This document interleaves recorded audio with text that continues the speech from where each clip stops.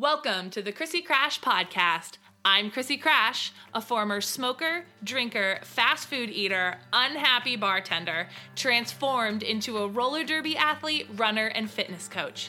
Each week, I'll bring you an insightful guest or lesson learned from my own perfectly imperfect life to help you uncover how to create more love, light, joy, and health in your everyday experience despite the chaos and challenges.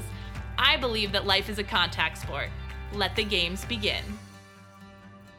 Do you want to elevate your game on the track in 12 weeks or less, guaranteed?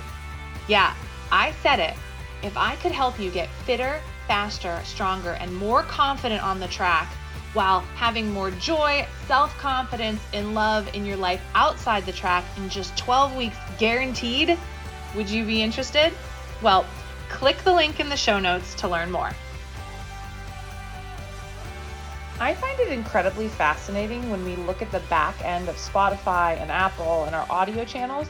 The majority of people that listen to this podcast haven't yet hit the follow button or the subscribe button.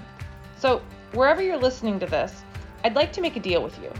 If you could do me a huge favor and hit that subscribe button, I will work tirelessly from now until forever to make this show better and better and better and better.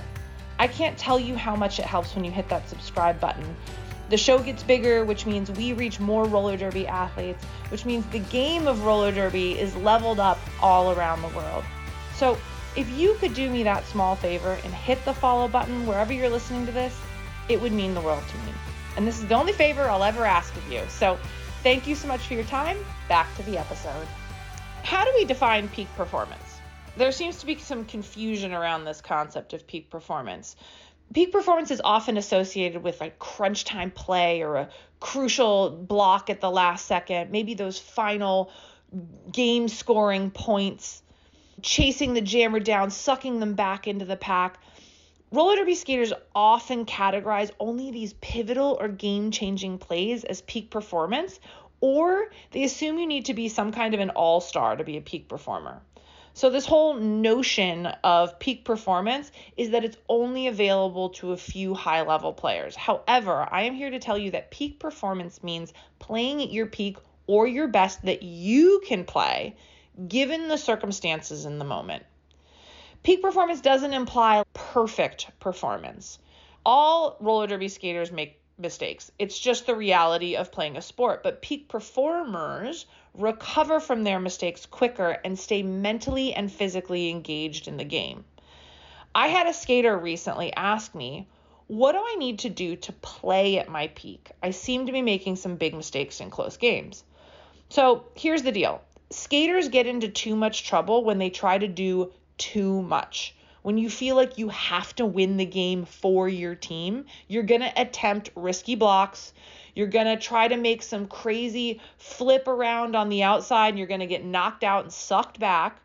So when you put too much pressure on yourself as an individual, you end up making uncharacteristic mistakes. So peak performance doesn't imply being a flashy player. Playing at your peak means performing consistently at a high level or playing to your best of your abilities. It's about making the routine play routine. Being able to consistently show up is peak performance.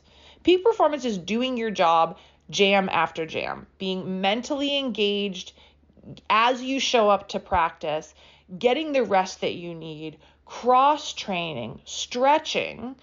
Peak performance is basically summed up as doing the ordinary extraordinarily well. So how do you become a peak performer? Well, the first step is you need to know your role on the team. What should I be doing to contribute to the team? Are you that person that does really great communication? Are you someone who's solid in a wall? Do you know that your fast feet really contribute? Know what is your role on the team and focus on playing it to the best of your ability.